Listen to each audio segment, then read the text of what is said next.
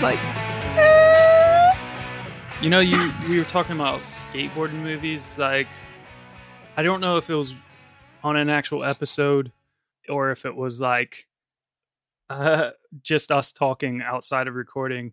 And you mentioned something about Grind and how you're like, Yeah. oh, that's pretty good. And I was like, no, dude, I recently saw that. It's trash.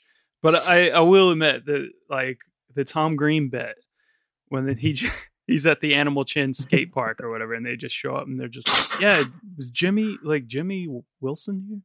It's like, oh, Jimmy was like, Jimmy was off the hook. Off the hook. That's like Tom Green deserved an Oscar for that role, and he like was the only good thing about that film. To be honest, that should just be like cut out of the film and just put out as Grind, and then it would be like the best movie ever made. Get rid of all the other misogynistic crappy shit around it and just the have actual that one skateboarding stuff. As long as he doesn't milk a cow or something. Well, you know, as long as this bum is on it. Welcome to the Pod Charles Cinecast!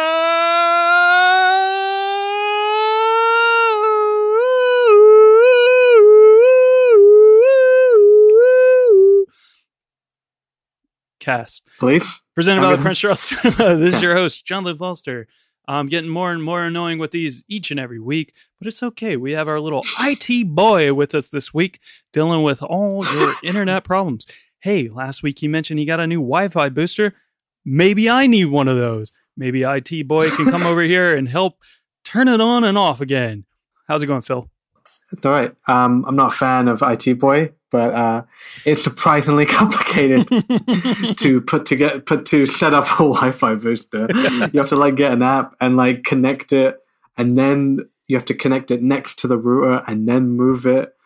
But it still has to be connected to the other one. It has to be like halfway through the house. It's actually very scientific. I'm not going to go into it right now.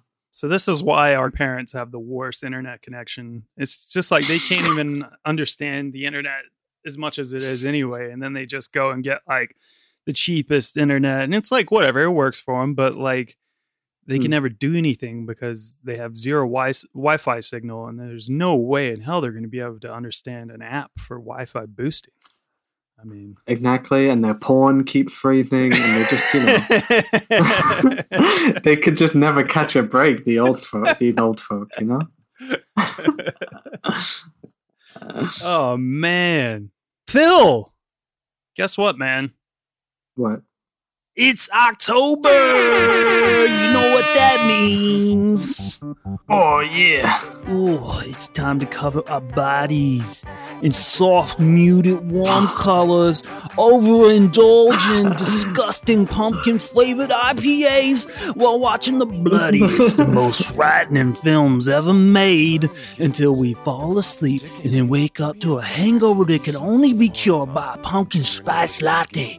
Repeating this process over and over again for 31 days until our heads explode and little bugs and snakes and other creepy crawlies slither out of the remains of our skull. Sponsored by Silver Shamrock.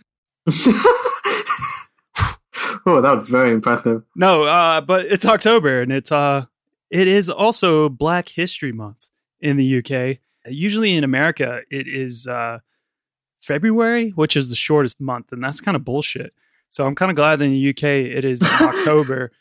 But unfortunately, it has to compete with Halloween. That kind of sucks too. But hey, fuck it. On the podcast, we're going to not talk about spooky things just yet. We're going to talk about Black History Month. All month long, we're going to give out some of our favorite films from Black cinema or films starring Black actors from around the world. We thought it'd be a fun way on the podcast to honor the month. So each week, we're going to have like basically like our Black cinema pick of the week. For me, this week, I am going to go with 2013's 42, starring the late, great Chadwick Boseman. So Boseman stars as baseball legend Jackie Robinson, who in 1947 became the first officially recognized Black player to play in Major League Baseball. Through his character, determination, and grit, he's able to endure racism and overcome prejudice to become one of the all-time greats. Overall, it's probably like a middle-of-the-road baseball movie, but I think it has a lot of heart, and the story itself is kind of the most important part. Plus, recently, just losing Chadwick Boseman to cancer was like a really just sudden and shocking thing, I think, for the entire world, particularly like cinema fans and stuff. And also right now, baseball playoffs are going on, and we're thinking about this film a bit, off air on the podcast and stuff. It's just like, it's a good movie. I don't remember or recall how well it did in the UK. And also for me, I will preface this by saying that a lot of my picks over the next month in this sort of honor of Black History Month. No, they're not going to be baseball movies. They're just going to probably be more American Angels picks. in the outfield. Danny Glover. But yeah, they're going to be probably more American centric just because that's what I grew up with and stuff. And, but yeah, I think like baseball just started the playoffs. My team, the Atlanta Braves, have gone through to the next round in the playoffs for the first time in 19 years. They won a playoff series, which is amazing. So I'm pretty stoked. And as a baseball fan, it's just awesome to see how like Jackie Robinson paved the way for African Americans, Caribbean players, Latin American players, and Asian players, pretty much like basically from all around the world, and how they helped shape the game and make baseball basically like the ultimate melting pot of sports. So yeah, that's where my head's at this week. 42, it's an okay film. It's not great, but the story is awesome. Chadwick Boseman is actually really good in it. Harrison Ford's in it, and he's really good in it as well. So yeah, that's where my head's at this week. How about you, Phil? Do you have a pick for us? I got a pick. I got up my list here, and then I think I'll save the other. I think a good first one would be, and I just, I watched it at the beginning of lockdown. It's a great start. This is Black History Month, and a great sort of like crash course in Black history, or like American Black history, in 13th. Yeah. Which is a documentary on Netflix. So easily accessible. You have to watch it if you haven't seen it. Like, highly recommended. It's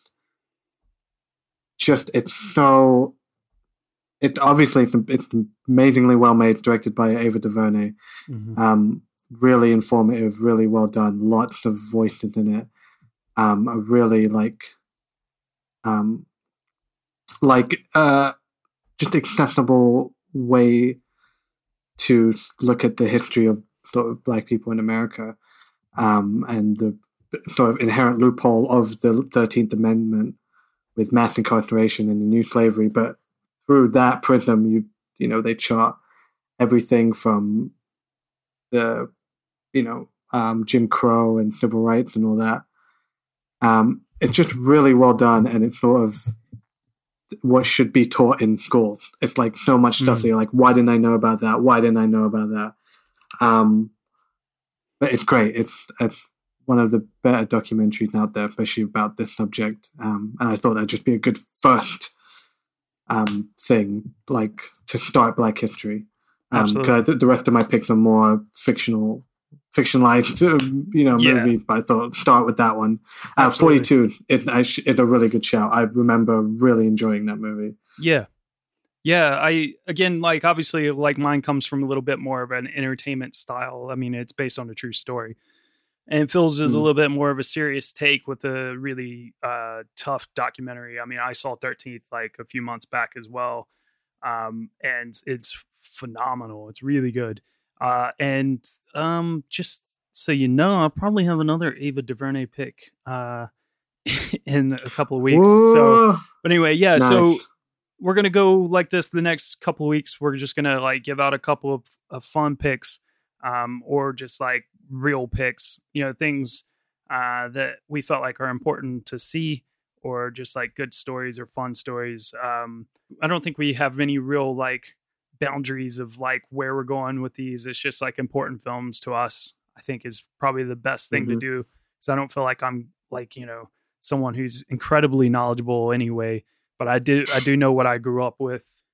So yeah, it was going to be an interesting next couple of weeks to see what we each come up with. It'll be funny if we end up picking the same thing one week as well. So we're not really. That'd be funny. I've got a very sort of list. I'll have to cut it down, obviously, because I've got like maybe like 10 here. But I've tried to. There's some funny ones in there. Hopefully, we can. I thought I'd get my really serious one out the way. Yeah, no, like, if you actually only watch one of the things I'm suggesting, be it this one. Yeah. Just so you know what the fuck you're talking about. If you ever think racism or like on a systemic level doesn't exist, you can't watch that. Absolutely. It's ridiculous. 13th is like to a think complete otherwise. eye-opener for sure. Cool. Well, again, Phil, it is October. It's also my birthday in October. Oh, boy. What a month. Holy crap. Oh, man. We got a lot going on. So, yeah, Phil, actually, it's October, so it does mean that it's all about the spooky ookies. Spooky ookie. This week, we have a spooky ookie for you. Oh, yes, sirree. It's one of the biggest horror films of all time. It's the story of how one cyborg stole an elitist dating site from 3 Harvard douchebags, conned his only human companion out of nearly 20 grand, got conned himself by a coke-sniffing music pirate, and then proceeded to steal and sell the data of over 2 billion users. Move over, Terminator. There's a new threat in town. Sure, Skynet was spooky in the 80s, but it's the noughties, goddammit, and you just got a friend request from your mom. It's The Social Network.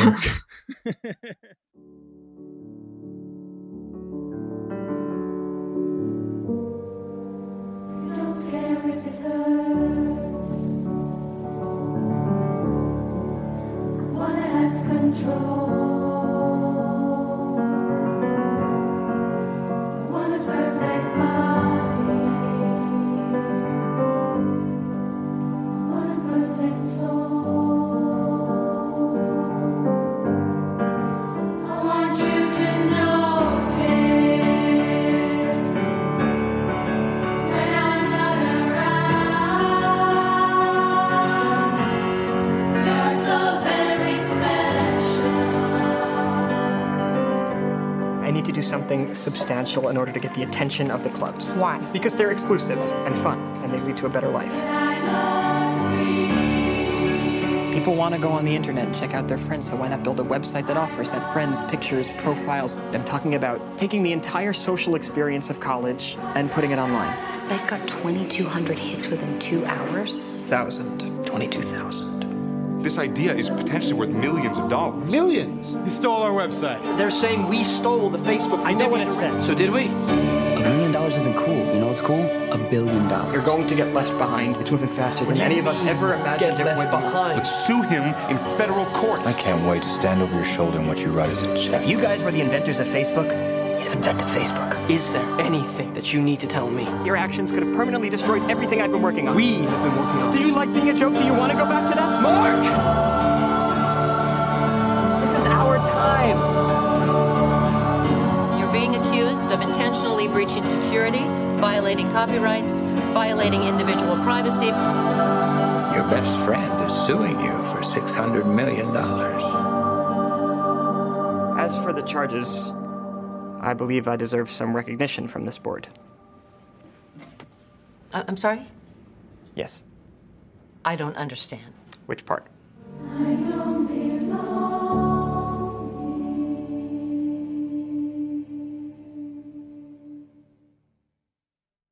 You don't get to 500 million friends without making a few enemies. On a fall night in 2003, Harvard undergrad and computer programming genius Mark Zuckerberg sits down at his computer and heatedly begins working on a new idea. In a fury of blogging and programming, what begins in his dorm as a small site among friends soon becomes a global social network and a revolution in communication. A mere 6 years and 500 million friends later, Mark Zuckerberg is the youngest billionaire in history. But for this entrepreneur, success leads to both personal and legal complications. Sound the klaxons, Phil. We may have an incel alert. My God, it's the 2010 biographical drama about Mark Zuckerberg and the founding of Facebook, directed by David Fincher and written by Aaron Sorkin. All right, Phil. We've gone and done it now. We can't done it now. Yeah, we have. I don't know. I just jumped right in. We're going straight for the jugular of Facebook and Mark Zuckerberg. I hope you're ready. But hey, I don't care. But anyway, hot takes out the gate. Let's do this. Hot takes out the gate. Hot take. How we feeling, Phil? About the return of the incels. Social network, the return of the incels. Because I think there is some inceldom going on inside this film for sure, especially the very beginning. God. I mean, I would say that the whole instigator of the movie, of his whole thing, it's the whole thing, the starting of Facebook. Hot take. I don't know. Social network is a banger. Yeah. It's funny, Phil, like 10 years ago, this film is 10 years old now. It's insane. And it was made, 5 years after Facebook really started properly and started gaining a lot of traction and stuff. And, 4 or 5 years. I mean, I know I probably got a Facebook in 2006. So it's funny that it took them 10 years, even though this film pretty much told us that Facebook was made by horrible people and it's a fucking scary device, basically, like a scary piece of technology, and even alluded to a bit of data stealing from the get-go.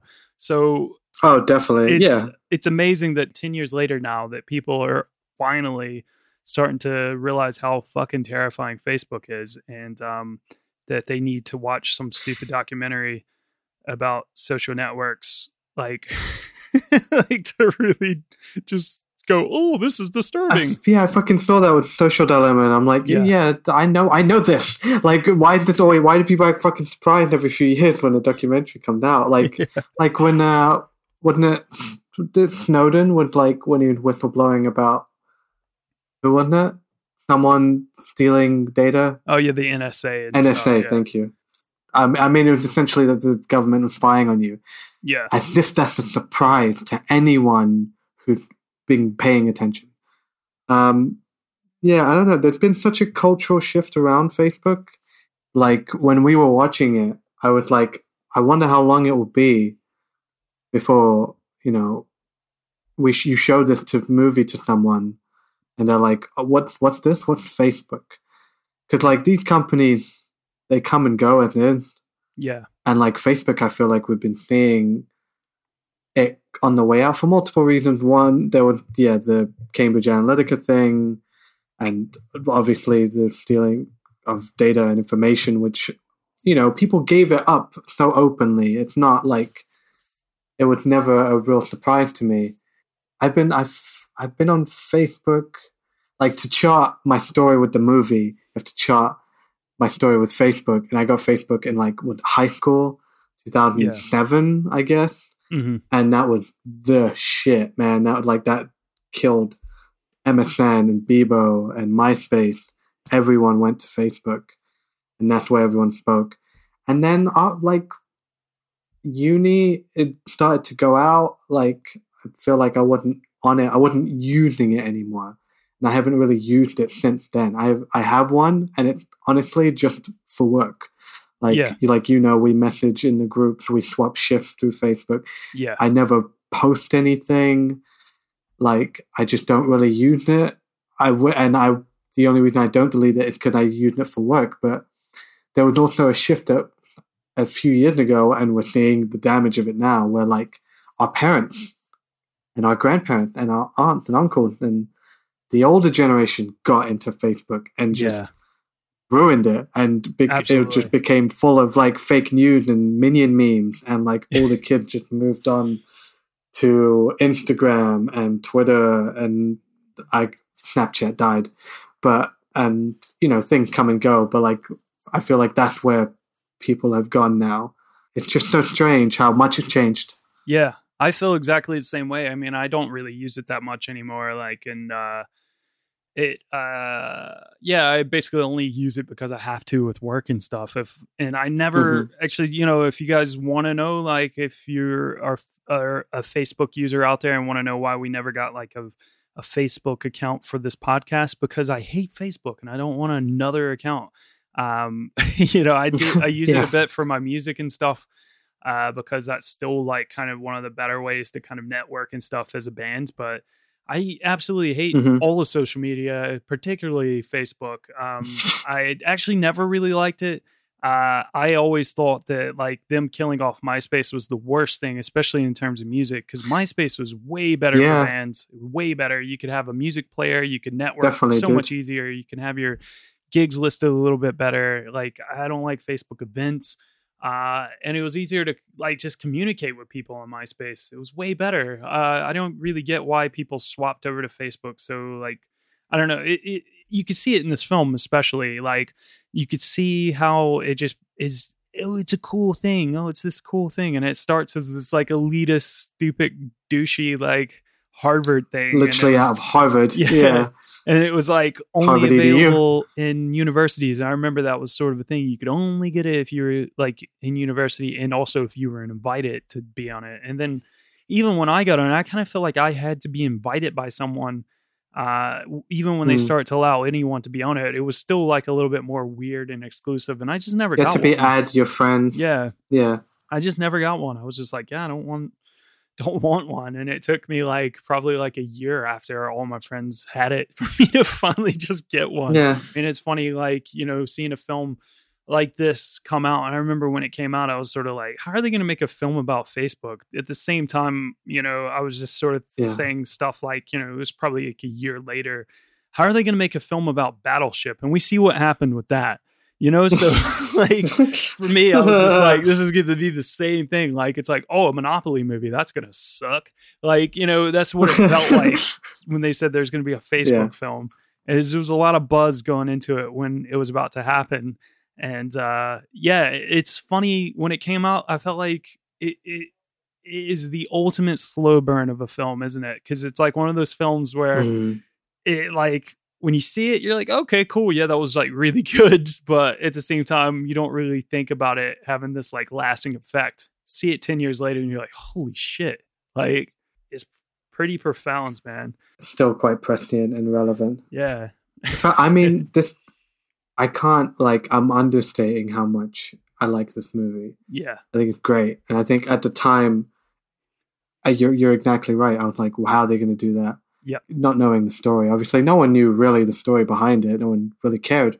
And it does the great thing of like taking something you have no interest in and making it the most interesting thing in the world over 2 hours. Yeah, like by the end, I'm like super invested in this world and all these people, and it's tragic and funny and like you said, profound in all these weird ways. And it's slow and it's dense and it's dialogue heavy. Yeah. That's the kind of movie I like, and it's Aaron Sorkin dialogue, which is just it's like food. It's just so like consumable and so it's just so watchable. I find it infinitely watchable. This movie, every time it's on TV, I'll leave it for a bit because it's just it had such great pacing to it and a flow to it, and the way just the way it moved and it's shot and it's cut and it's so well done. It's better than it had any right to be, considering it's about like Facebook. And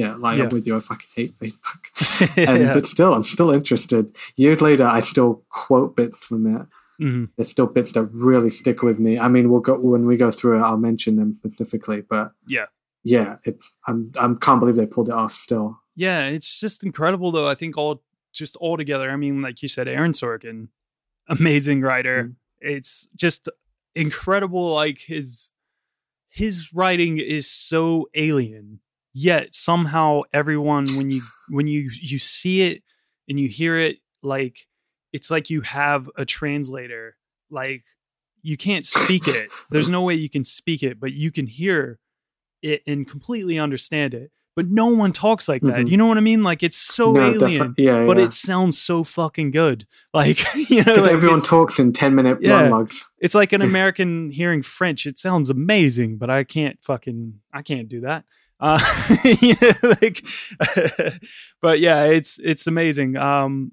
But yeah, then you have David Fincher, who is like one of the best just directors of all time. Just complete style. Yeah, man, that put me in such a mood. Yeah, I rewatched it, and I was just like, I would forget how fucking good. Yeah. Fincher is. And we immediately watched The Girl with the Dragon Tattoo right after, because I hadn't seen it. It was the only one of it I hadn't seen, and that was great too. I was just like, yeah man, Fincher is the man. Yeah, he's just solid. And then you got the cool score, which we'll get into a bit, and then the cast, which we'll also get into a bit. But I mean, it's crazy. It's just like everything works so well. Come together so well. Yeah. Yeah. So the film is based on the 2009 nonfiction novel, The Accidental Billionaires, The Founding of Facebook, A Tale of Sex, Money, Genius, and Betrayal by Ben Mesrich.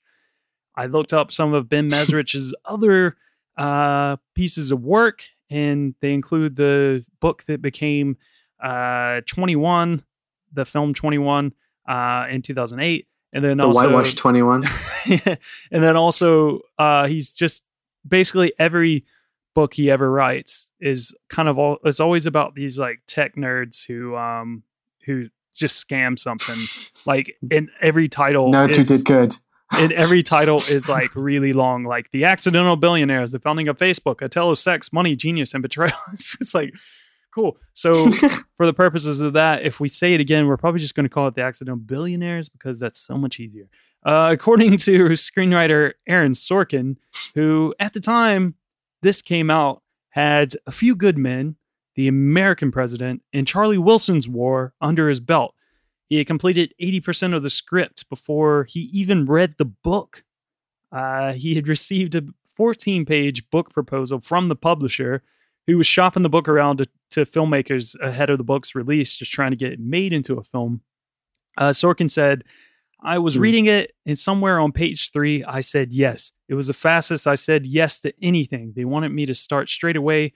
Ben and I were kind of doing our research at the same time, sort of along parallel lines. Sorkin said that Ben Mesrich didn't send him any materials from his book, and that they just met a few times to compare notes and share information. So this is where both Sorkin and Mesrich both have been called out for bending the truth a bit, mainly because, mainly with just like character traits and stuff like that, and just like personalities of all these characters. Basically because they were doing the research at the same time the lawsuits were going on. So they had some factual information with court cases, and there seems to be some anonymous sources that would speak to them who were in on the inside, but they wouldn't really give any names of who these guys were. Sorkin said, what I found was that there was 2 lawsuits that were brought against Facebook at roughly the same time, that the defendant, plaintiffs, witnesses all came into a deposition room and swore under oath, and 3 different versions of the story were told. Instead of me choosing one and just deciding that was the truest, or choosing one and deciding that that's the juiciest one, I decided to dramatize the idea that there were 3 different versions of the story being told. And that's how I came up with the structure of the deposition room. So he also said that I liked that there were 3 different and oftentimes conflicting versions of the truth. I liked courtroom dramas, and I liked Rashomon. So I wanted to tell all 3 versions. Yeah. I make it very clear to the audience that the facts are in dispute, and that the movie continually reminds you that you're listening to a series of unreliable narrators. I actually found that kind of an interesting, like, sort of take when I was reading all this and doing research and stuff. Like, it sounds pretty interesting to kind of play it that way, because I know you get that a lot, but I think a lot of times you find yourself like kind of having to go with like Eisenberg, his account of things a bit, just because he is the star, and you're kind of like let along, like, as weird as he is and as horrible as he is, and like, I don't know, it's crazy. It's crazy. Like, we'll get into Eisenberg in a second, but like, it's just crazy. I can't believe, like, 10 years ago, people that didn't just go, "Oh my God, Mark Zuckerberg's a psycho." Oh man. God, yeah, Rooney Mara shouldn't have left him. Someone who was a source of information, though, to Sorkin was Natalie Portman. She's the movie star, right? Yeah, she's a movie star. So she attended Harvard from 1999 to 2003, briefly overlapping Mark Zuckerberg. While enrolled, she dated a member of one of Harvard's elite final clubs, which is where a big part of the Social Network plot came from. When she heard Sorkin was writing the movie, she invited him over and just gave him some insight. So in the film, during the deposition scenes, when Zuckerberg was described as one of the biggest things on campus that included 19 Nobel laureates, 15 Pulitzer Prize winners, 2 future Olympians, which would have been the Winklevoss twins, and a movie star. And that movie star was Natalie Portman. So that was sort of a shout out for her contributions. A wink, wink, nudge, nudge. Winkety wink, nudge. The original plan, though, was to have Sorkin direct the film, which would have been his debut, something that wouldn't actually happen until 2017's Molly's Game. Molly's Game, yeah. And he just did a new one, Trial of the Chicago 7. Here we go. Here's some hot news, a hot dish for you guys out there. So Aaron Sorkin's just directed 2020's The Trial of Chicago 7, which is shown at the PCC from Monday, the 19th of October. What? Tickets are on sale now at PrinceCharlesCinema.com. Yeah, and that's only his second director work. Cool. But as pre-production started to speed up, producer Scott Rudin decided to see if David Fincher was interested in taking the helm. Fincher said that he was given the script on a Friday, and the next Monday he agreed to come on board, only if Sorkin was okay stepping aside. Which he was, duh. I mean, because the movie got made. Yeah. It's like you could direct it or it could actually get made. It's up to you, man. It's your choice. The script ended up being 178 pages. Here we go, Phil. The studio told Aaron Sorkin to cut out at least 30 pages, but David Fincher decided to keep all the pages. He told Sorkin to read them all within 2 hours, and Sorkin succeeded. That's why the dialogue in the opening scene starts when the studio's logo is shown. This is a total Fincher move. If you remember back in episode 54 when we were talking about Zodiac, Fincher was told that his script was too long and he decided to just ask the actors to speak their dialogue faster to make it work. So this literally continued through filming too, because fucking Fincher, man. In the opening scene where Zuckerberg and Erica Albright are having their fast-paced breakup, basically, that scene was timed out at 7 minutes and 22 seconds. Fincher was adamant that scene was that length, as when Sorkin was reading out, when Sorkin was reading each of the scenes out for how they sounded in his head to make the 2 hour time limit, that was how fast he read that scene. So in rehearsal, as the actors were preparing to shoot, Aaron Sorkin explained that David Fincher would be there timing each go of the scene and come back with notes pretty much saying, but this scene is 7 minutes and 22 seconds long, and you're doing it at 7 minutes and 40 seconds. So I don't care how you do it, but you're going to have to talk faster because I promise you this scene plays best at 7 minutes and 22 seconds. All right. That scene apparently took 99 takes to do. Holy shit. I know that's a thing, and then a few moments in this movie where I'm like, I know that moment is great because that's probably the 100th time he had to do it. Like Andrew Garfield smashing the computer. Yeah. He looked so genuinely fed up and upset, and that probably could have done it so many times. Again. And that beginning is great because it's just like, I mean, I know it must be horrible to actually do, and could he think he's doing something else? He's not even worried about performance at that point. He's worried about speed. So he can fit the pages in, and but there's something to this thing of you learn all this dialogue and then you do it enough till it looks like you haven't learnt all this dialogue, and it comes off completely natural and it's completely reactive, and it's so fast that when it does stop, it means something more. Like when she said which school and which club it needed to get into or something. And then he stopped, put a drink down, and he's like, why would you ask me that? And you could see that hurt him because everything else, he got a fucking smart comeback to everything. Yeah. And it's great. It's great. I love how it ends where she's just like, I have no intention of being fucking friends with you. I'm just trying to be nice. All right, so let's get into the cast. Casting began in mid 2009 with Jesse Eisenberg cast in the lead as Mark Zuckerberg. Is there anyone more perfect that could have portrayed Mark Zuckerberg? I mean, Eisenberg is just like perfect. The perfect amount of weird, and he just nearly pulls off just how fucked Zuckerberg is in real life. So he pulled off both. I mean, like, he does this fun robot thing, but like, then the way he played him, like, I still see a person. I still see there's like a really flawed, like a deeply insecure person, even if he's a complete fucking dick, or just trying very hard to be. Trying very hard to be a real person because he's just a robot. Yeah. Yeah, I mean, I had never seen Mark Zuckerberg till after. Yeah, I think this is like where he comes off as a bit of an incel at the beginning because obviously, I'll go ahead and say it because we already talked about it a little bit as well before I move on, and I'll just skip over it later. Rooney Mara plays Erica Albright. She's only in it at the very beginning, which is one of the best scenes in the entire film, and then she's back in the film a little bit later. It's sort of this like, oh, I want to sort of talk to you scene, and then she just like basically tells him to fuck off, which is great. It's that's what he needed at that moment as well because that's real nice, Mark. Yeah. That's real nice. Your cute little project or whatever.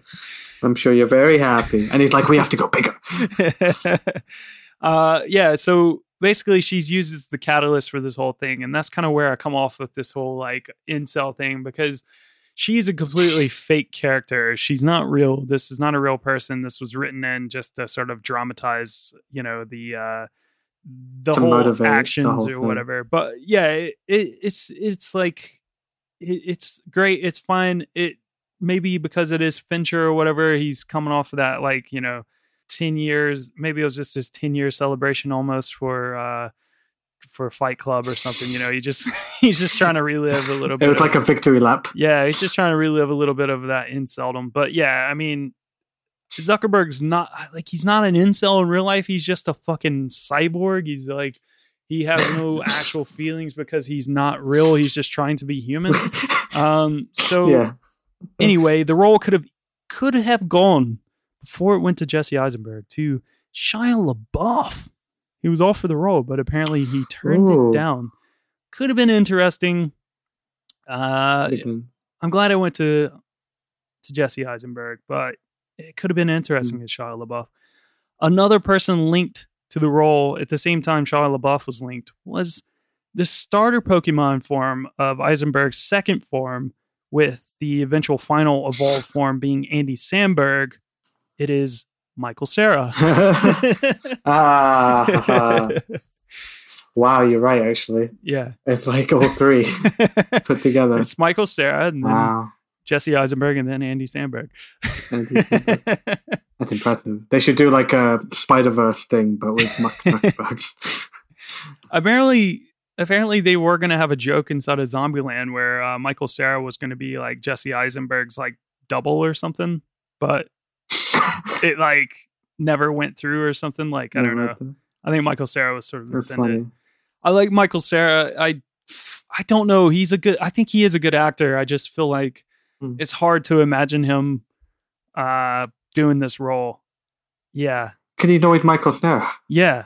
I think he's too sympathetic. Yeah. Jesse Eisenberg is just like, he's just so good at doing this sort of role. He actually was diagnosed with this obsessive compulsive disorder.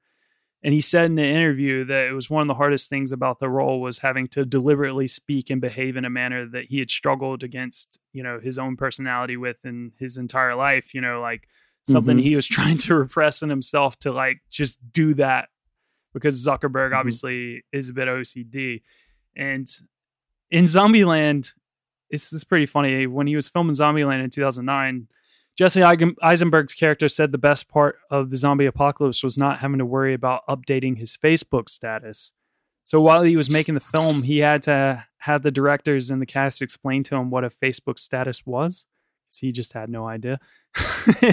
And during filming for The Social Network, he had opened up his own Facebook account for research. Also part of his research, Jesse Eisenberg read a copy of Mark Zuckerberg's college application. Zuckerberg's essay focused on his love for fencing. So Eisenberg took a couple of lessons, and he quickly realized it affected his posture and the way he moved, and applied that knowledge to his portrayal of the character. I remember hearing about that. That's so interesting. Yeah. You know, he has a notepad in the film as well, and he's taking notes during the deposition scene. Well, that was like... What he's drawing on. Yeah, that was like Eisenberg's own idea, and it was a part of his way of addressing his own performances after each take. That's funny. So it's probably just notes about like, yeah, that was shit in that scene. Oh, that scene was good. Yeah, that's funny. Eisenberg said he only had one problem when one scene that he had a problem with, where Mark Zuckerberg is filming his friends jumping in the swimming pool from the rooftop, and they break the chimney. They break the chimney. Yeah. Yeah. And he's like, "Yep, I got it." So originally Zuckerberg, instead of filming it, was supposed to join in as well. And Eisenberg said that he just really couldn't imagine Zuckerberg having that kind of fun.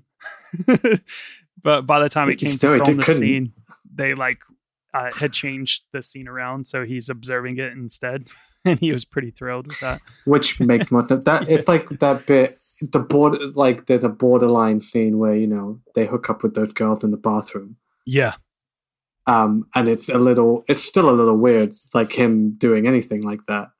Like, I can't believe that he's going out with Rooney Mara at the beginning. Like, how did that happen? Maybe you could see that as charming at first. This like kind of robot, borderline autistic guy, you know? It's just like, he's so like socially crippled to the point of like being an asshole all the time. Yeah, yeah.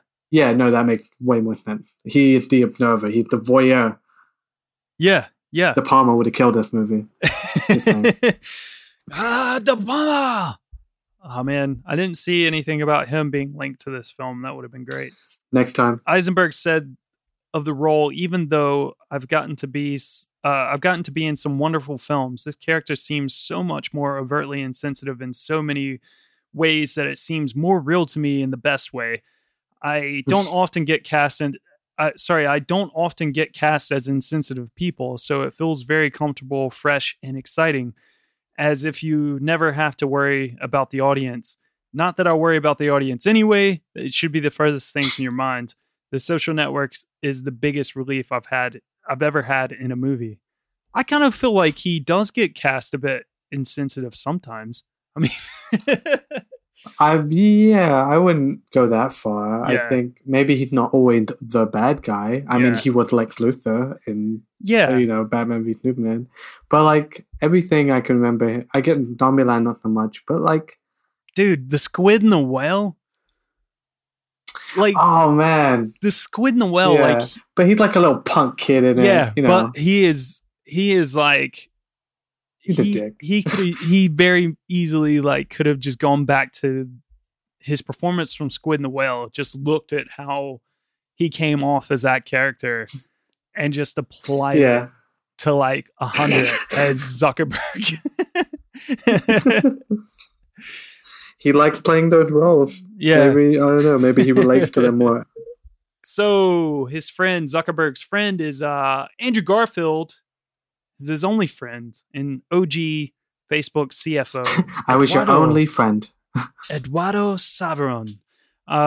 Originally, Garfield asked to audition for the role of Mark Zuckerberg, but Fincher felt that he was better suited for Eduardo because he was good at wearing his heart on his sleeve, and to play such an emotionally guarded character, he needed that.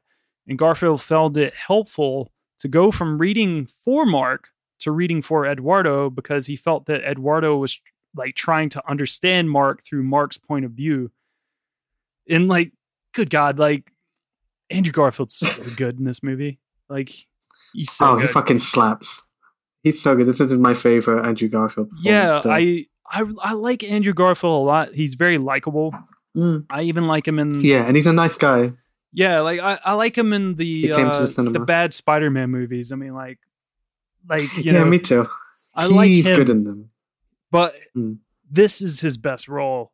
Like in retrospect, sure. I mean, I still haven't seen. I know I'm gonna catch some flack because I know a lot of people like it, but I still haven't seen. I still haven't seen Under the Silver Lake. Oh man, you should watch it. I think you'd like it. You'd like it. When he came for that, he was super nice. He bought everyone cake. We got to hang out with him in the office for a bit. I love him in this movie. He playing Andrew Garfield.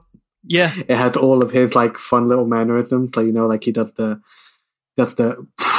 and the spinning and like the rubbing his head and like I could do all of them. Like he does them everything, but he's so good in it. And you're right. I never thought of it like that, but he is endearing and he's so sad. So by the end, I just feel I've always at the end. I'm like I feel the most sympathy for that character. I feel like he's completely screwed out of his company. Yeah, and it's crazy unfair. Yeah, and it's like you need him and someone like him. Like I mean, it's smart that Fincher saw that sort of quality in him because you need someone to find endearing and someone that you can actually enjoy to be seeing on screen because of how horrible Zuckerberg is.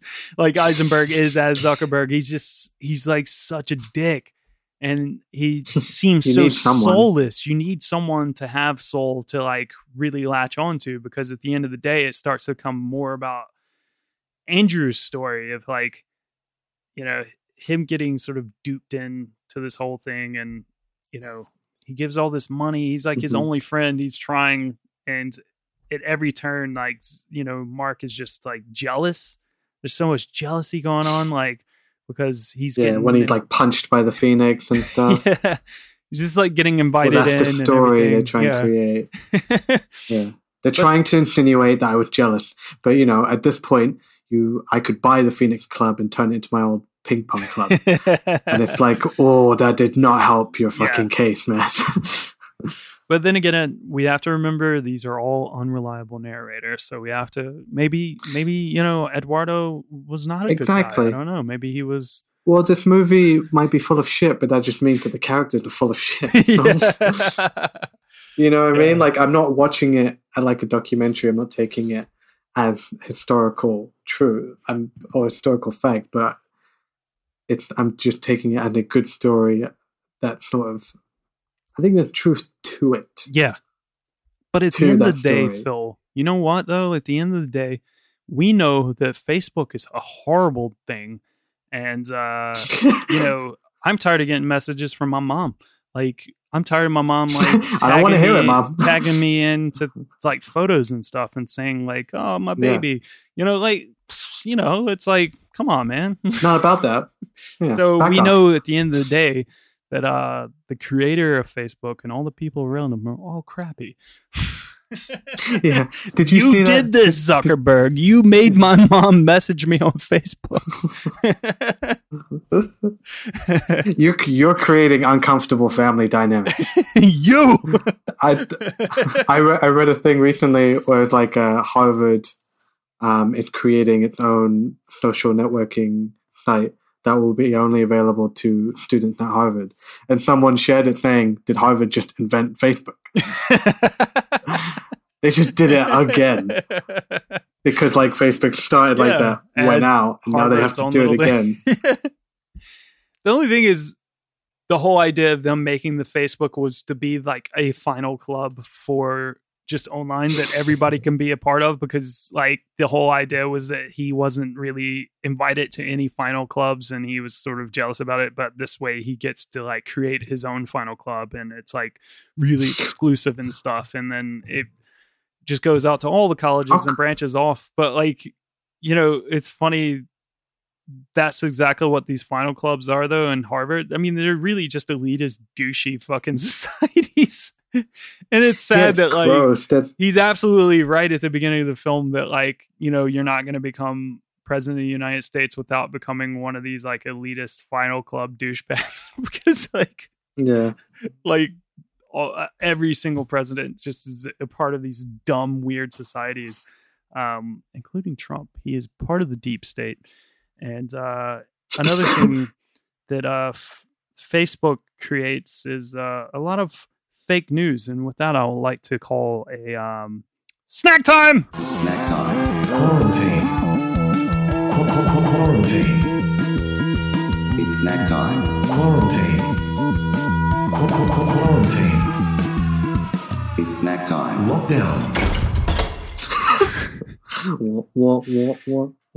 Yeah. So I'm calling a very quick snack time because I want to open up people's eyes to the fact that they are on Facebook and they need to get maybe not themselves, but their parents off of Facebook because Definitely. A lot of fake news is going around, particularly in the variety of pizza and Pizza Gate and its weird link of underground tunnels to pizza parlors around America that leads to all these pedophile rings and stuff that do not exist. So with that, I have Gummy Zone pizza. Gummy pizza snack. Ah, man, that was a fucking stretch to get to that snack. Yeah, I know, man. I've been saving this for like a couple weeks now. And this is the best way to do it. I was like, okay, Facebook. Gummy pizza, that might be good. Pizzagate. Pizza. Not the 2 Tom Hanks movies we did. Villapianos. Actually, this is way better than I thought it would be. It looks god Really? awful. Does it taste like pizza? It looks god awful. No, it's fruity flavored. Oh, ew. It looks gross, but to be honest, it sort of tastes like Haribo, or actually Nerds, but gummy. Pretty good. I'm giving it a 3 out of 5 because it's way better than it has any right to be. Not bad. Did you bring a snack this That's week? pretty generous. Yeah, I got a snack. It was actually my snack for last week, but someone, I'm not pointing fingers, but the other guy on the podcast, forgot about snack time. So it went to waste. Anyway, last week, this had nothing to do with the movie either way, but last week we bought a new rug.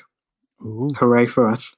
And we had to go pick it up from IKEA because the delivery charges were more than the rug. So we would have paid double the amount just to get the rug here. So took a bus, went over there, went to IKEA, and the best thing about IKEA is the food. Swedish meatballs. Is them Swedish meatballs. But that's not what I got. They also have hot dogs. No, god damn it. They have these little bitty chocolates called Dame. Oh yeah, Dame. Or Dime or whatever. Dame. I think it's Dime. And even, Dime bar. Well, I'm gonna say Dame. It's like Haim the band. I think it's Haim, but I prefer Haim. Yeah, so I'm gonna keep calling it that. And usually you can get them at a regular sort of bar in most places, but IKEA, they do these like Rolo version, ooh, which are even better, yeah, infinitely better. I don't know if you can hear it, but nah, a little bit. I think we both have very silent snacks today. What are you giving them? Out of 5? Out of 5 Facebook thumbs up. I'll give it 4.5. Wow, not bad. And I'm taking half a point because they're like too Moorish. Too Moorish. You want to eat them? You eat the whole? They come in like a long roll, and there's like 20 pizzas in them, and you eat them in one go. Well, Phil, I don't know if this snack time's going to make it into the podcast as well. I might just cut it out. What the fuck? Why do I try? Hey, Phil. Speaking of snacks, being a treat, right? So a rare treat for this podcast. Andrew Garfield and Jesse Eisenberg actually ended up becoming good friends during filming. Aww. according to Eisenberg, the dramatic rivalry between the characters was hard for the two of them because it affected them so much emotionally that they just sort of bonded really hard. That's funny. So yeah, there was no That's cute. non-sanctioning of buffoonery going on here. All right. Moving on. Next, we have Justin Timberlake as Napster founder, JT. Facebook president Sean Parker. Is this like Justin Timberlake's best role? Yeah. Like, and I like Timberlake as an actor. I think he's actually surprisingly he's not like, bad. a good actor. Yeah. He's funny and he can do dramatic stuff really well. This is my favorite. I kind of like him in Black Snake Moan. He was trying, it's early on in his career. He was trying. Yeah. He's not bad. I still hate Southland Tales. I think it's just a bad movie, so I can't get over that. Like, Richard Kelly's a hack. No. Yeah. But then, like, Alpha Dog is a really good one. I'd recommend that one. He's good in bad movies. I mean, In Time wasn't good, but he's good in it. Yeah. I saw a lot of stuff about him being actually pretty good in was it Friends with Benefits or something like that? Or something like that. Like his one is Friends with Benefit. The other one is No Strings Attached. Or is it? Or is he in he's in No Strings Attached, right? One second. We do this all the time, and this is getting left in because we've done this before already. No, okay. No Strings Attached is the Ashton Kutcher one, right? Yeah. Yeah, with Natalie Portman. Dude, it's the same movie. It's Mila literally the same movie. Mila Kunis and Justin Timberlake, Friends with Benefits. It is literally the same movie, especially the pictures and the posters and stuff. Okay, moving on. No, I think he's pretty good in this. He's a paranoid drug addict, and actually really believable in it. Yeah, because he probably he had just really was. NSYNC, word. There was an NSYNC song playing in the background of this as well, which was pretty funny. Sorry. No, you're right, but I kind of don't like when stuff like that is in movies. Okay, this is the best example. In Friends, Joey, Chandler, and Ross love Die Hard. They're obsessed with Die Hard. Yeah. And then Bruce Willis guest spots on the show as Ross's girlfriend's dad. And none of them are like, he's not playing Bruce Willis, but none of them are like, Die Hard exists in this world. And none of them are like, you look just like John McClane. Or their Bruce Willis look completely different. You know what I mean? It's too much to think about. Yeah. I don't like that. You know what else happened? Eisenberg, later in the film, was seen towards the end of the film, wearing an Arm & Hammer shirt. Oh yeah, and it's isn't that what, like, Armie Hammer family, right? Yeah, that's what the rumor is. That Anyway, Timberlake originally, before he got the role, it could have been Jonah Hill cast as Sean Parker, which would have been insanely good. I think it would have been great. Very good. Yeah. But mind you, this is 2010 Jonah Hill, pre-Moneyball, pre-Wolf of Wall Street, pre-Wolf of Wall Street, pre-Moneyball. Oh man, Moneyball. And Fincher ultimately decided he wasn't right for the role, and he cast Timberlake instead. I think Jonah Hill could have really fucking killed it. I think the big thing that went against him really early on in his career probably was his weight. Like, that's the only thing I can think, because Jonah Hill is fucking amazing, and Hollywood has been so shitty to him, like, about his weight. As a big person myself, I feel it for him when I see it, and I don't know, man. Like, it sucks because he's such a good actor, and I think he's an amazing director too. I rewatched Mid-90s again the other night. Dude, I fucking love Mid-90s. It's so good. I hope he directs some more, and he's just cool, man. He's got a cool vibe about him, and him talking about the film and stuff. I don't know. He's just a cool guy, and I hate that Hollywood has been so shitty to him about his weight. I mean, even to the point where, like, Brad Pitt, Like, I get it. Like, yeah, you're going to do better. And he did do better. And people start taking him a little bit more seriously when he lost a lot of weight and stuff. But, like, it's just shitty. Yeah, and Jump that you Street get and whatnot. treated that way. You didn't have to, like... Yeah. And he's constantly fluctuating because of that, depending on what the demands are from him. But he's great. Yeah. I think he would have killed it. I think it was probably just a look thing. Yeah. So Timberlake lost 15 to 17 pounds for this role in the movie. It's not because he was asked to. He apparently did it because he felt it making himself look skinnier would make him look younger, because he obviously was a lot older than the character that he was playing. But fair enough. He still looks like a baby face anyway, even to this day. He still looks young. I didn't watch it. I don't watch it and I'm like, oh, he's way too old for this. He's like dead on. And he does right. He does kind of look like the guy, the Napster guy, fucking Sean Parker. He had my favorite scene in this movie. And I think about it often. I love it so much. I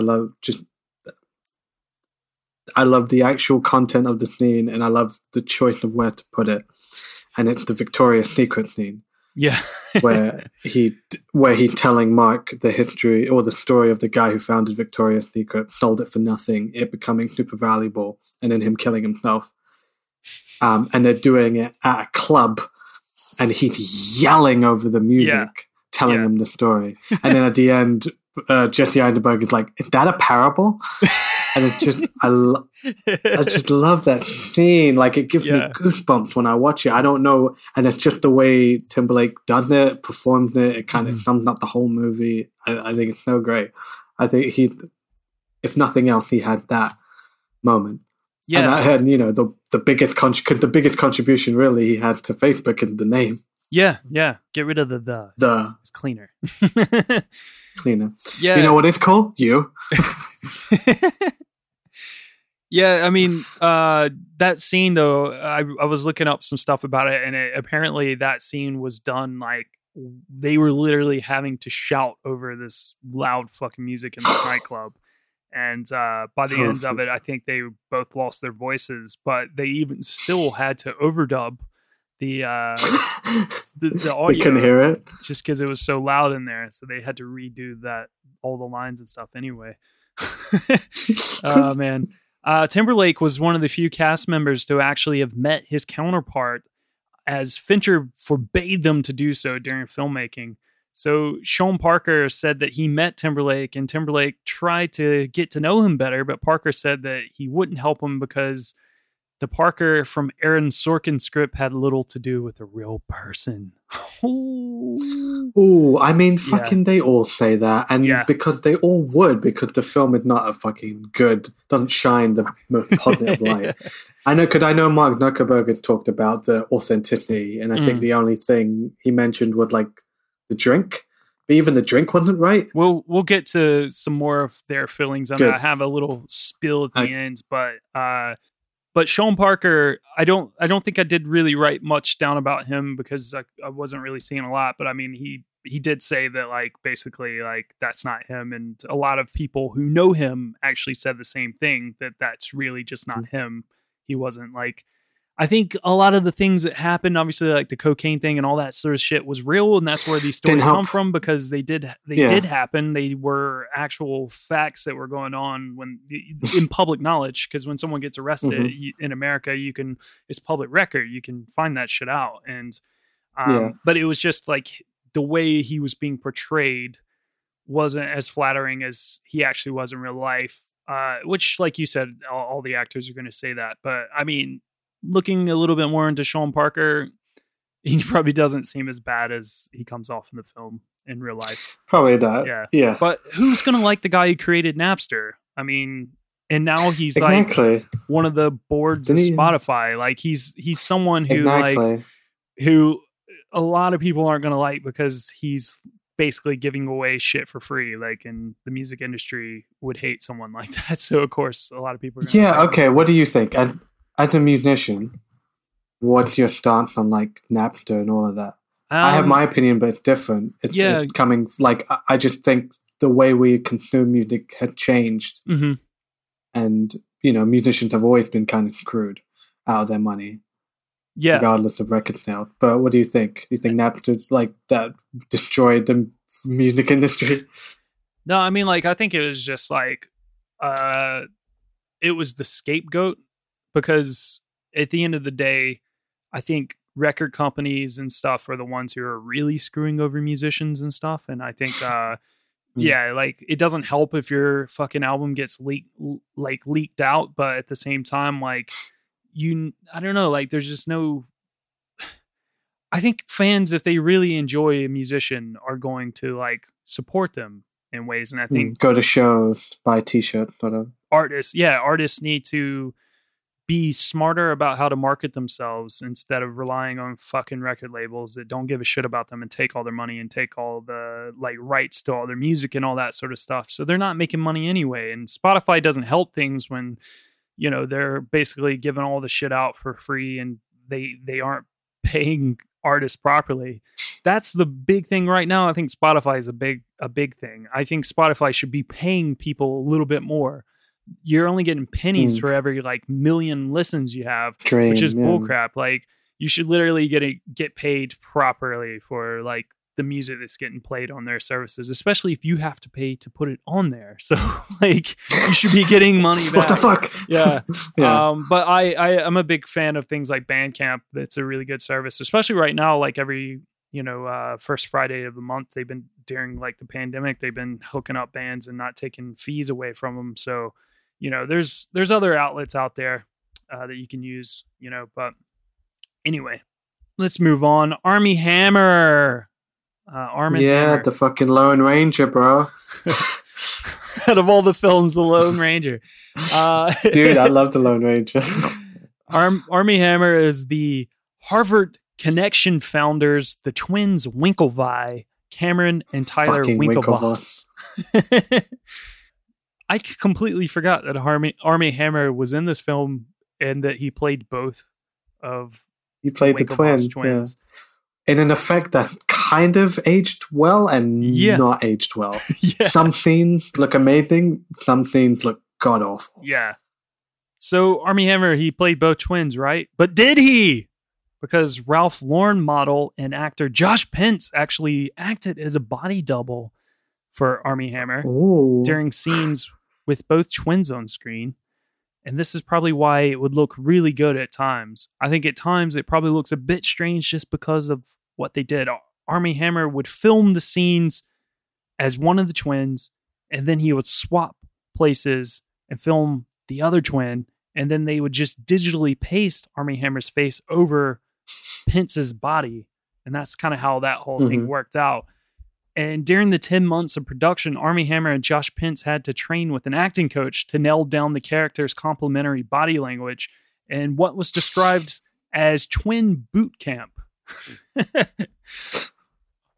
The thing with their character, though, like, okay, it only looks weird when there's lots of movement. So, like, the bit I would think it's weird, like when they're in, because they're rowers, right? They're Olympic rowers. So when they're in the boat and one of them is moving, like usually the one in the background, is moving quite a lot, like back and forth toward camera. It looked really weird because the face isn't quite matching with the rest of the body. But it looked like throughout the film that they try less and less, because I feel like one of the Winklevoss twins keeps getting more and more like accessories put on his head. So it's like a hat, or like a sweatband, or like sunglasses. They just keep covering more of his face up so they don't have to CGI his face onto him anymore, and they Especially just have the voice. Like those over the camera shoulder shots, like I'm just like, and you only see like sort of the side of his head. You can't even see his face at all. Like, I think that's just Josh Pence. They didn't even try at all.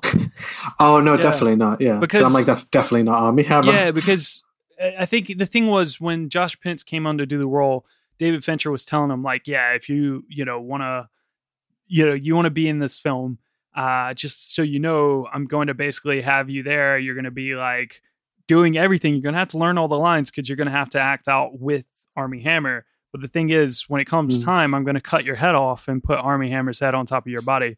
And he was just sort of like, yeah, great, cool. So yeah, he was doing all these things. So obviously they would have shot all these scenes and sort of stuff and just, it definitely would have just been his head at times, and they're just like, fuck it, leave it. Floated. It's fine though. For 10 years ago, it maybe is aged a little bit, but it's not that bad. It did not take me out of the film at all, really. You know, it's kind of funny to find someone. I think he was really struggling, David Fincher, to find someone like a set of twins that could act, that wore 6'5" and just like built like a brick shit house like Armie Hammer is. So, you know, it's just kind of what that weren't happened. just the Winklevoss twin. Yeah. So Armie Hammer was forced to eat a lot of junk food though to keep his weight up, because all the rowing he had to do for the film would have made him to lose like too much weight otherwise. And Armie Hammer and Josh Pence are another set of people who met the real life characters, but I think it was after filming they met the real Winklevoss twins. The twins enjoyed Hammer and Pence's performance so much they attended a couple of screenings of the film with them. It's just pretty cool, yeah. That's it's funny. Cute. I read into their background a little bit more. Those motherfuckers are still suing people. They're always suing. It seems like they get out of a lawsuit, they start suing again. So whatever. That's what I mean. They like, seem kind of funny anyway. They seem funny. I mean, they're the only characters I don't really like. I enjoy the extra plot and extra narrative, but I don't give a fuck about the Winklevoss twins in this movie. I'm like, fuck you. You guys are just like trying to ride this guy's coattail and just trying to get the money out of it. Yeah. You know, like exactly like he said, if you'd have invented Facebook, you would have invented Facebook. Like, you guys just fuck off. Yeah. But saying that, I enjoy them and I enjoy Armie Hammer. Really enjoy Armie Hammer for some reason. I think it's just because I have quite a lot of affection for the Lone Ranger. I'm always like, like that's the guy from the Lone Ranger. He's very likable. I like Armie Hammer a lot as well. Yeah. Yeah. He's fun. And in like Sorry to Bother You and loads of stuff. Mm-hmm. Yeah. Call me by your name, bro. There we go. That's the obvious one. Go.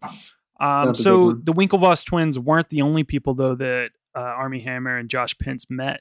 As on the DVD commentary, they recounted that they met the real Diva Narinda, who is the Winklevoss's partner, who is played by Max Minghella in the film. They took the real Divya to meet Max, and they told Divya to pretend he had an Indian accent because he is like of Indian descent. And that's because Max Minghella had been freaking out, wanting his portrayal to be accurate as possible.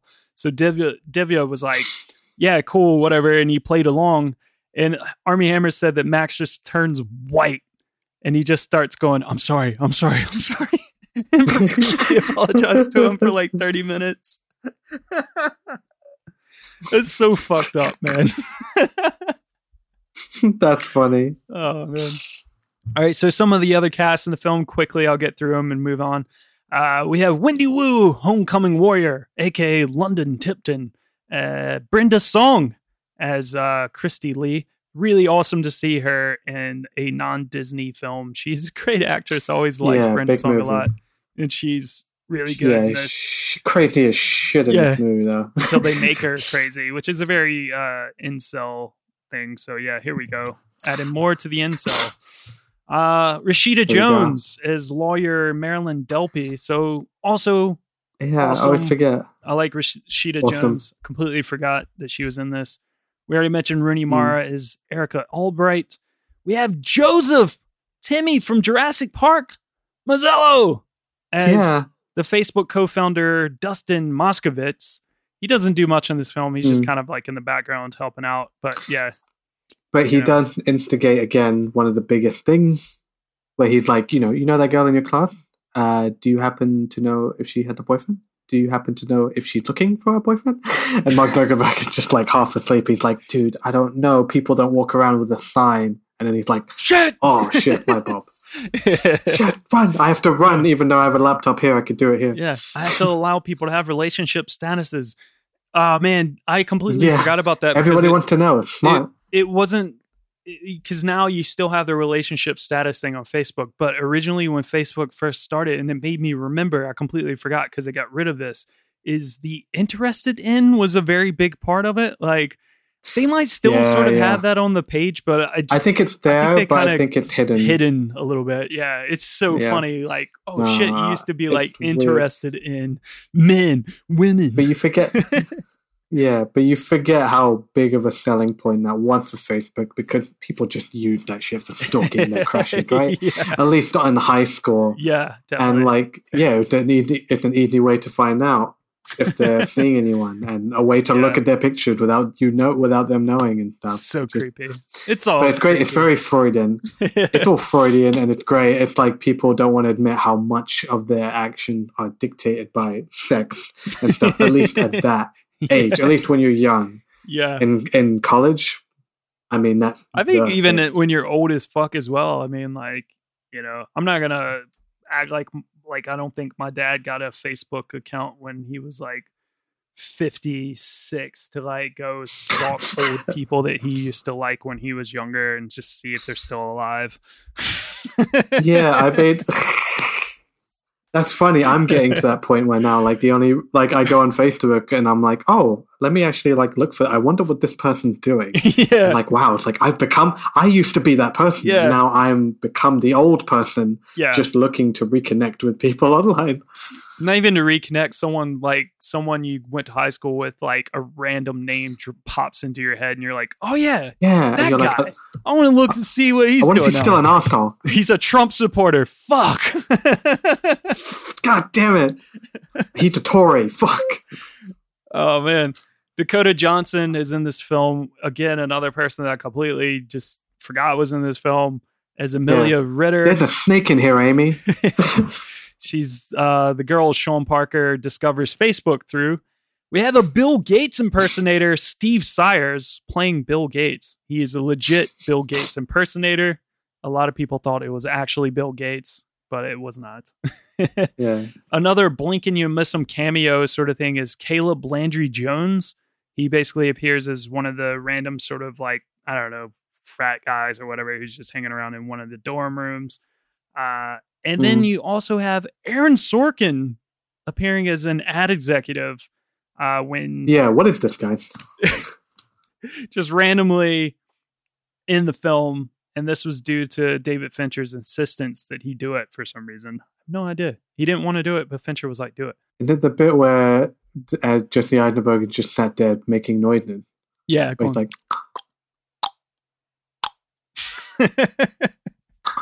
and he's like, what is that? And he's like, is that a... Yeah. And he's like, it's not, whatever. What was he just doing? so uninterested. So weird. Yeah, just sat there in his robe and his fucking fuck you flip flop. Oh yeah, and Tyler Durden made a cameo in this film, sort of. Yeah, I know this. It was in that scene where Zuckerberg's checking Facebook to cheat on a test. At the top of the page, you can see his profile name is Tyler Durden. I love that they love that. He's an incel. That they confirmed. I love that they threw that in, and if that like the worst thing he did was cheat on his fucking art test. He dropped out. Yeah, did not finish. But then again, he's only 36 today, and that makes me feel like a piece of shit. So yeah, I'm only hating because I've done nothing. I will do nothing. Rich. I mean, that's the ultimate legacy of Mark Zuckerberg. It's the generation of kids who think they can drop out of college just because he did, and if any of them are as smart as he was. When I was a kid, I thought it was great to like not finish high school because Jim Carrey did. And now these kids want to be like, oh, I'm dropping out of college to become an entrepreneur. I was like, what happened to just being like a funny fuck and become a comedian, Exactly, that's what we're doing. Kid. Yeah. Instead, I finished high school and it's too late for me now. Too deep. Principal photography for this film began in October of 2009, but they weren't allowed to film at Harvard as the school banned all commercial filming after 1970s Love Story shot there, and there was a lot of damage on campus. A lot of fucking. I don't know what was going on that set that there could be so much damage, but I did look up. There was someone in the film, and I was like, it was probably that guy. Because I forget who it was. Oh yeah, it's Tommy Lee Jones. I think it was like John Belushi. Tommy there Lee we Jones. Go. He with it all his buffoonery. Yeah, there was a lot of buffoonery that he was sanctioning back then, and kind of got wild. But yeah, to get around this, the Social Network crew shot the Harvard scenes at Johns Hopkins University in Maryland and 2 prep schools, Phillips Academy Andover and Milton Academy in Massachusetts. But Fincher did manage to sneak in some of Harvard's architecture into the film, because in the scene where we were talking about, like, Jesse Eisenberg goes running across Harvard Square when he gets that crazy idea about the relationship status, he runs across Harvard Square, and that's not technically Harvard property, so he was allowed to film there. But some of the nearby arches that are on school property can be seen in the background.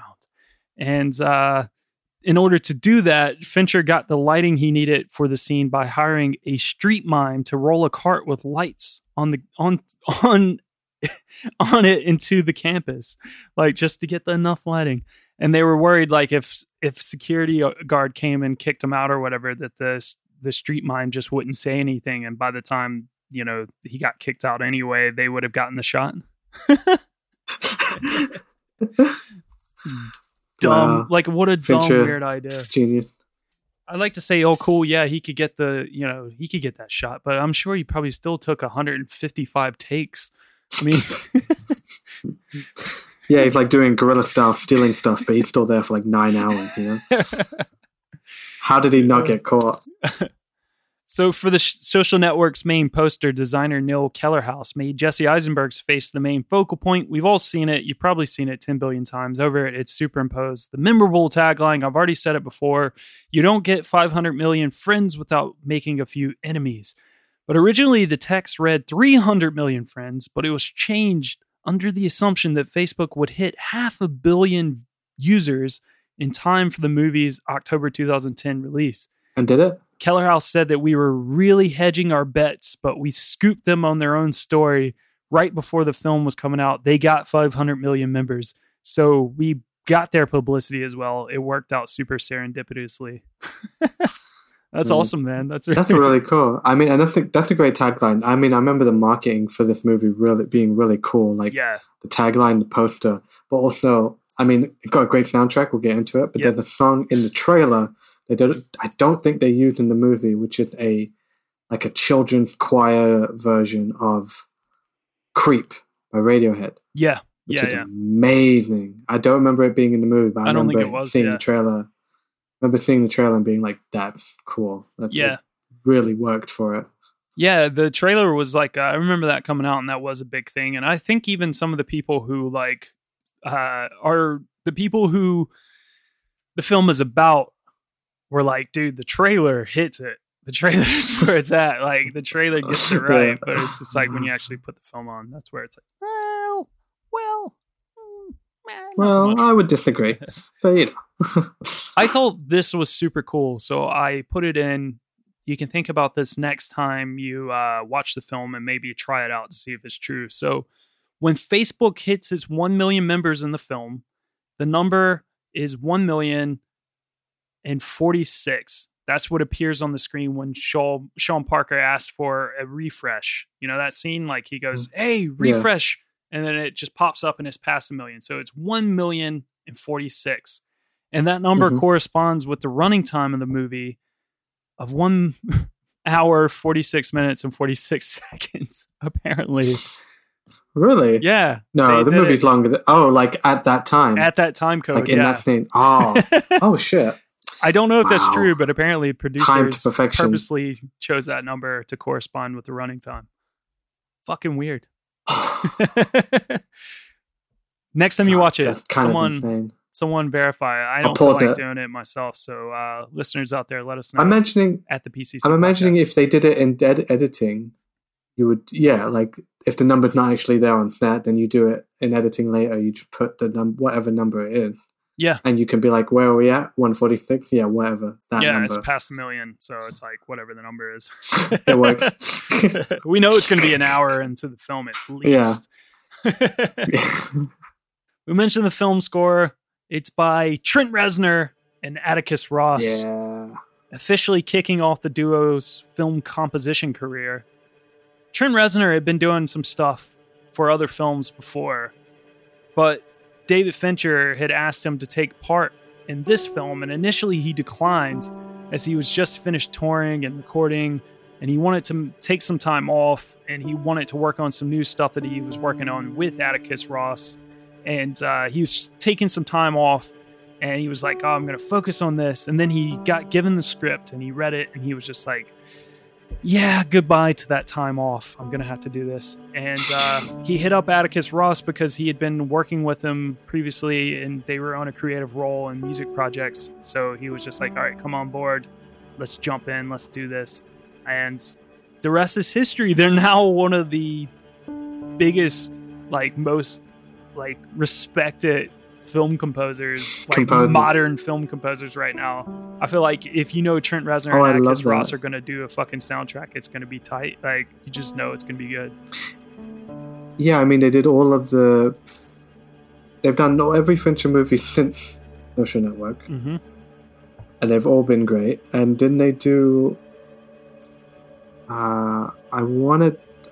did Westworld, and I want to say Watchmen as well. Yep. The soundtrack for both, and they're incredible. It's just that great, like, partnership. You know how, like, PTA had Johnny Greenwood, and David Fincher had Trent Reznor. It's perfect for each other. Absolutely, yeah. They're just work so well. This soundtrack's really good. It's got a lot of good moments to it. It sounds like they're being really creative when they were making it, like, just messing with timings of things. And they released, like, a 5-track EP when it first came out as well. It was just, like, really good marketing behind it as well, and I think that's just really what helped. So the film was released in October 2010, debuting at number 1 and grossing $22.4 million in its opening weekend. Ultimately, it would go on to make $224.9 million worldwide on a $40 million budget, which is crazy. Not bad. It was critically acclaimed, holding to this day a 96% fresh rating on Rotten Tomatoes, and it ended banger. I said it already. And it ended up being on a lot of the top films of 2010's list. It's often regarded as one of the top films of the decade and also of the 21st century thus far. The film was nominated for 8 Oscars, including Best Picture. It won 3 for Best Adapted Screenplay for Aaron Sorkin, Best Editing, and Best Original Score for Trent Reznor and Atticus Ross. First time, like, composing a film together, and they won a fucking Oscar. Yeah. And they won a Golden Globe as well. Eisenberg and Garfield were both nominated for Best Actor and Supporting Actor, and Fincher for Best Director. The film also won 4 Golden Globes, 3 BAFTAs, and countless other awards. So yeah, fucking loved. I feel like just over time, it's just one of those films just as a whole that just ages as it gets, like, older and older. Like, you know, we're 10 years later and it's just like, fuck yes, man. What a great film. So good. Still work. Yeah. It was funny because Julia, like, hadn't seen it all the way through, and she tried to watch it a few months back, maybe like, I don't know, 6 months ago. I can't remember. She was trying to watch it, and she was just like, I just wasn't getting into it. And then we sat down and we watched it the other night, and she was just like, I get it now.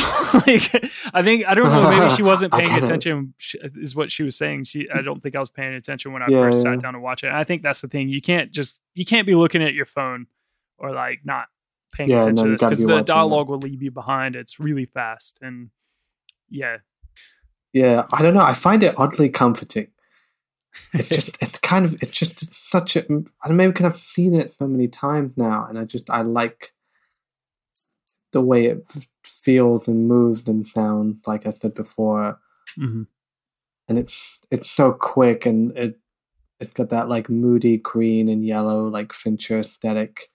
And it's just, like, it's almost sleepy. Like, I've fallen asleep to it quite a few times. Yeah. And that's not saying anything at the movie. It's like, I want something good to put on, and I'm so comfortable in it that I can fall asleep to it, which is a weird thing to say about Social Network.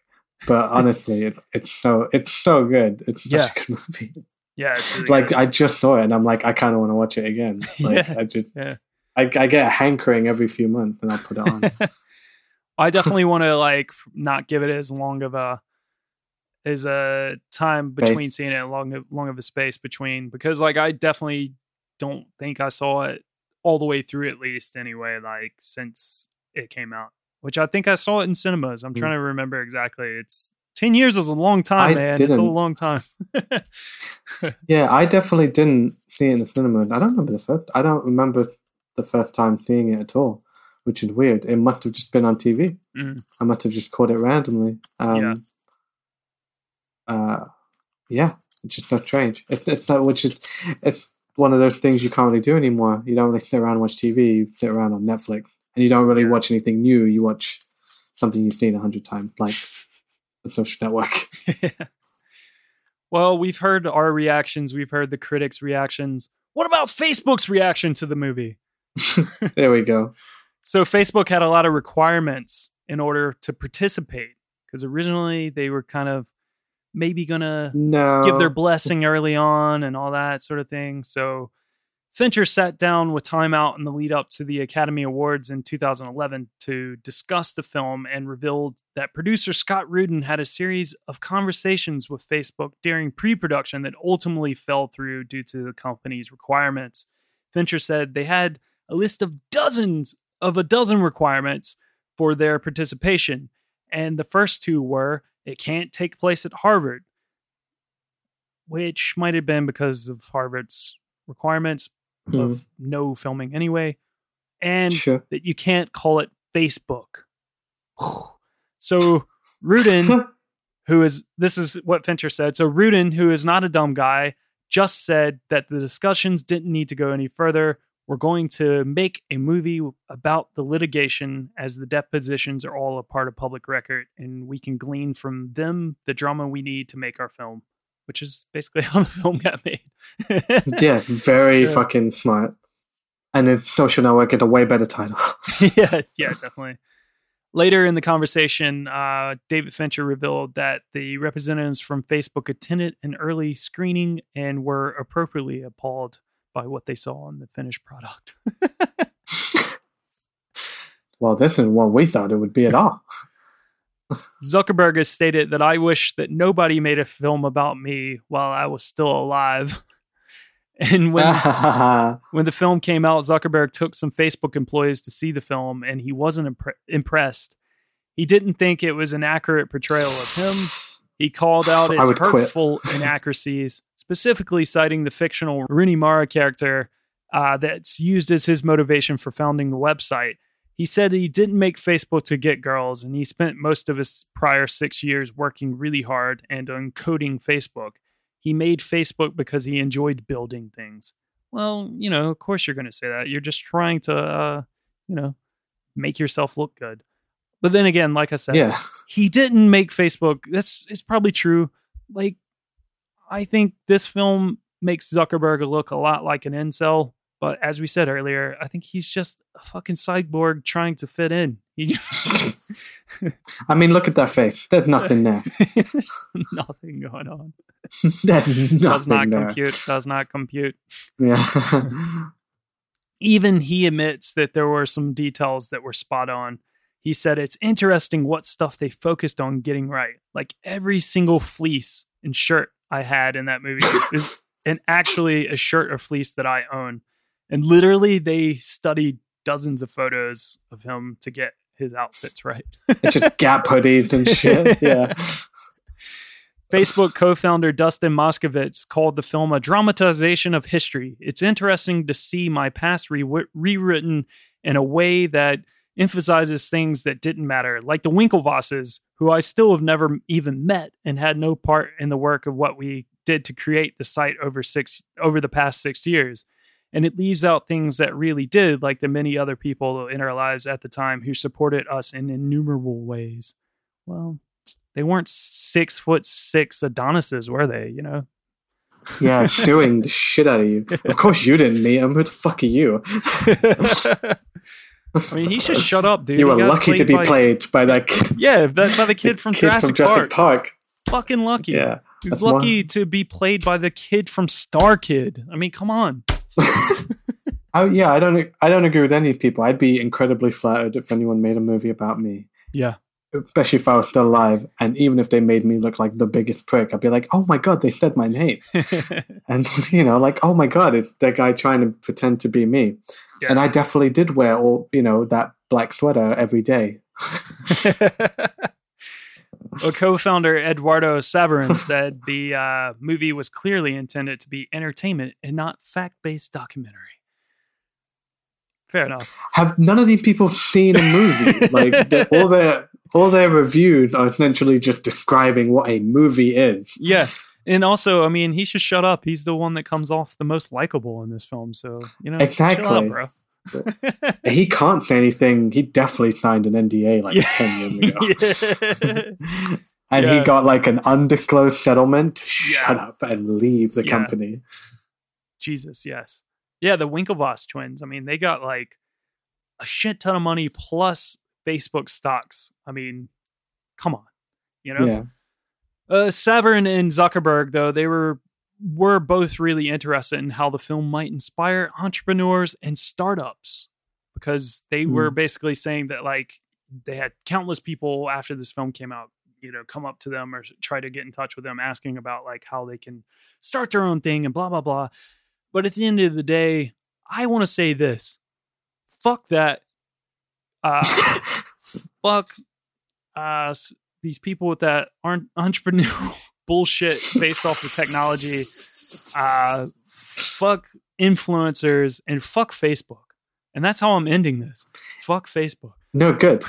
In the immortal words of James Taylor, fuck Facebook. Oh, that's it. That's his social network. I love the social network, but fuck Facebook. There we go. Yeah. That's my final thought. That's my final thought. My final thought is we should have never told our parents about Facebook. We should have never given them goddamn iPhones and told them about applications and showed them Facebook and helped them get accounts, because it's been horrible since. And ever since, there's just been nothing but fake news floating around, and it's become a Nazi breeding ground. Who knew all of our parents were secretly racist? It's amazing. Yeah. I mean, we did, but now everybody else does too. Well, your mom and dad are Nazis as well? Cool, man. Cool.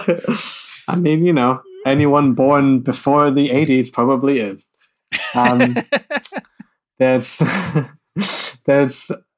It's funny watching this now, because you're seeing, and it wasn't harmless then, but you're seeing the birth of this incredible sort of tech empire.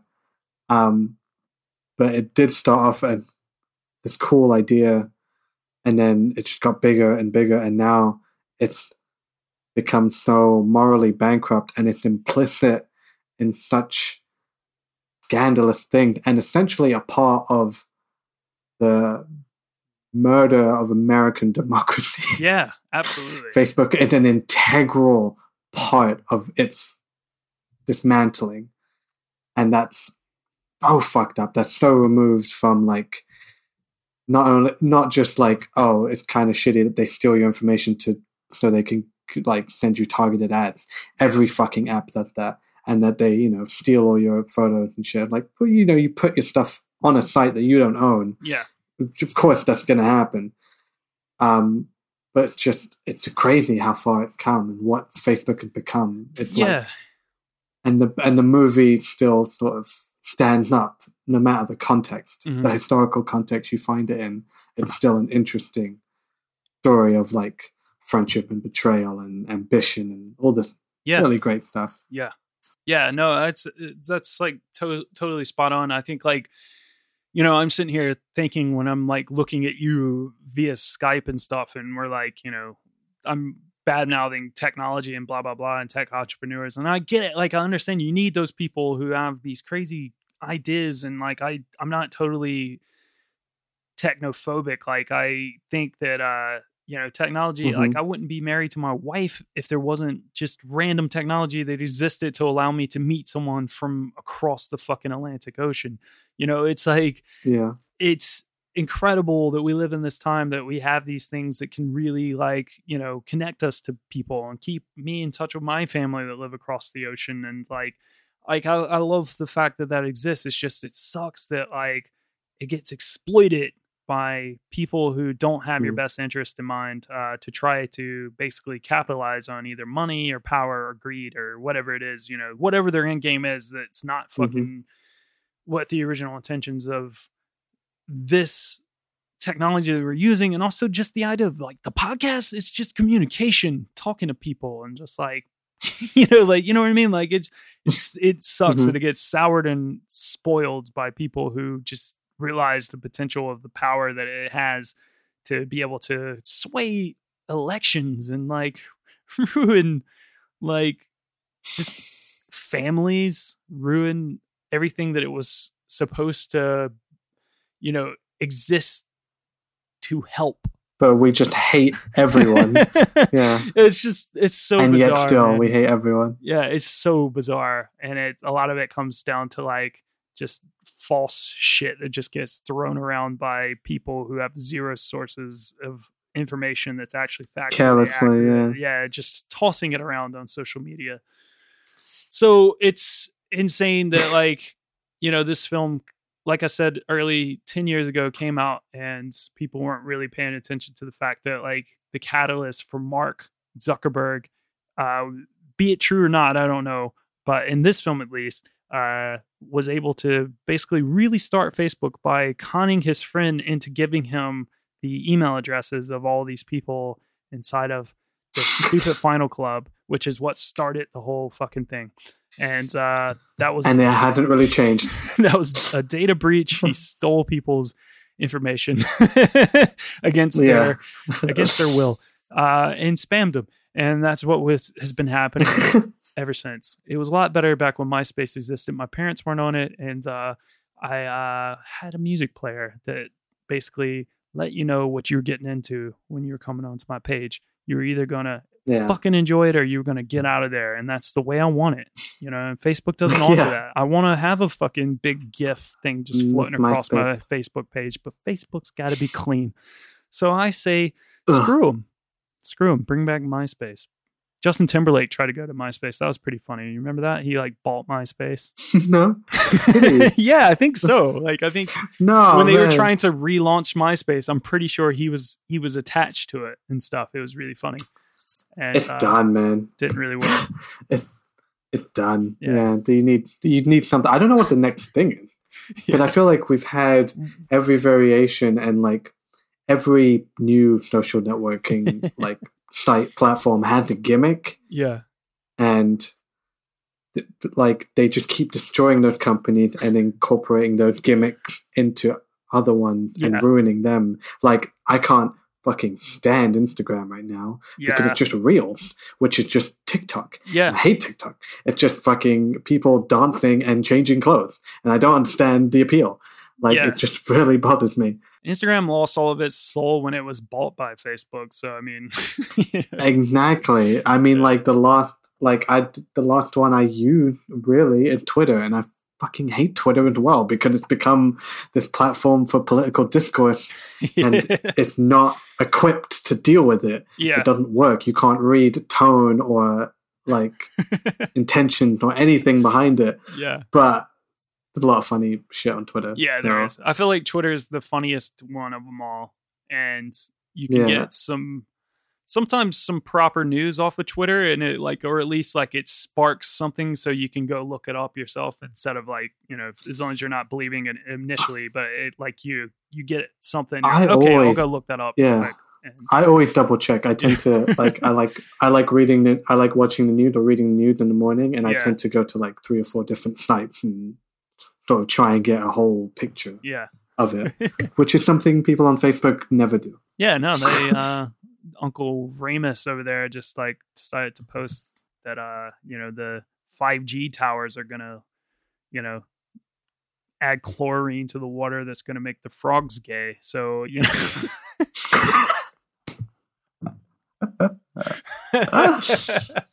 And that's the last thing we need, John. It's more gay frogs. Cool, man. You do you. I think we need more gay frogs. I'm gonna log off now. Can't wait. Yeah, if anything. Well, listeners out there, this has been a fun Please one. end this. We're ending this now. My name is Jonathan Foster. You can find me over at Tall for All, TALL, the number 4 ALL on Twitter, Instagram, and Facebook. And Phil, where can people find you? Usual spot. I'm at Faraway Thad on Twitter. And you know what? I think it's time for a shake-up. I think it's time for me to change my Twitter name. Okay. Because, Faraway Thad was not my original name. And I don't have enough followers to confuse anyone. I don't know if anyone will listen. We could, people can tell me, give me suggestions. Mm-hmm. I have a few ideas of my own. Maybe like Phil TV, something like that. Phil TV? Phil Tweet. Phil Tweet. Not Phil, I quite like. One of those. Those are the 3 I'm like toying with. Cool. But for now, you can find me at Faraway Ned. And Doug Nymet on Instagram. That's not going to change. Yeah. That's the joke. Yeah. Well, listeners, you give us a hand here. Try to help Phil out. I mean, you have a bad track record of replying to us when we ask you to, but I'll give it a week. I'll wait a week. You try to help Phil out. He's looking for a new handle. Let him know. Right now he's at Faraway Sad, but if you want to let us know on the podcast, it's at the PCC Podcast on Twitter and Instagram, or you can send us an email with suggestions at podcast@PrinceCharlesCinema.com. Let us know what you think of the social network, Facebook, or anything we've said on this podcast. It doesn't matter to me. As always, you can go over to patreon.com/the PCC Podcast. Support the podcast. $5 or more a month gets you a couple bonus episodes a month. We're doing fucking Fast and Furious movies over there. And you're trying to act like you don't want to watch those films, but you do because they're fucking fun and they're really good episodes. And also we're doing a lot of other fun stuff. Like Ewoks are going to happen soon. Oh my God. A continuation of Star Wars that you can only hear over on Patreon. Yeah. Anyway, that's us. Hit us up over there. We love you guys. Delete Facebook. That's sentiment this week. Yeah. And if not, add us to a friend. Whatever. Burn it down. Burn it down. Or at least just stop adding your parents. Jesus Christ. Jesus Christ. No, Dad. Get the hint.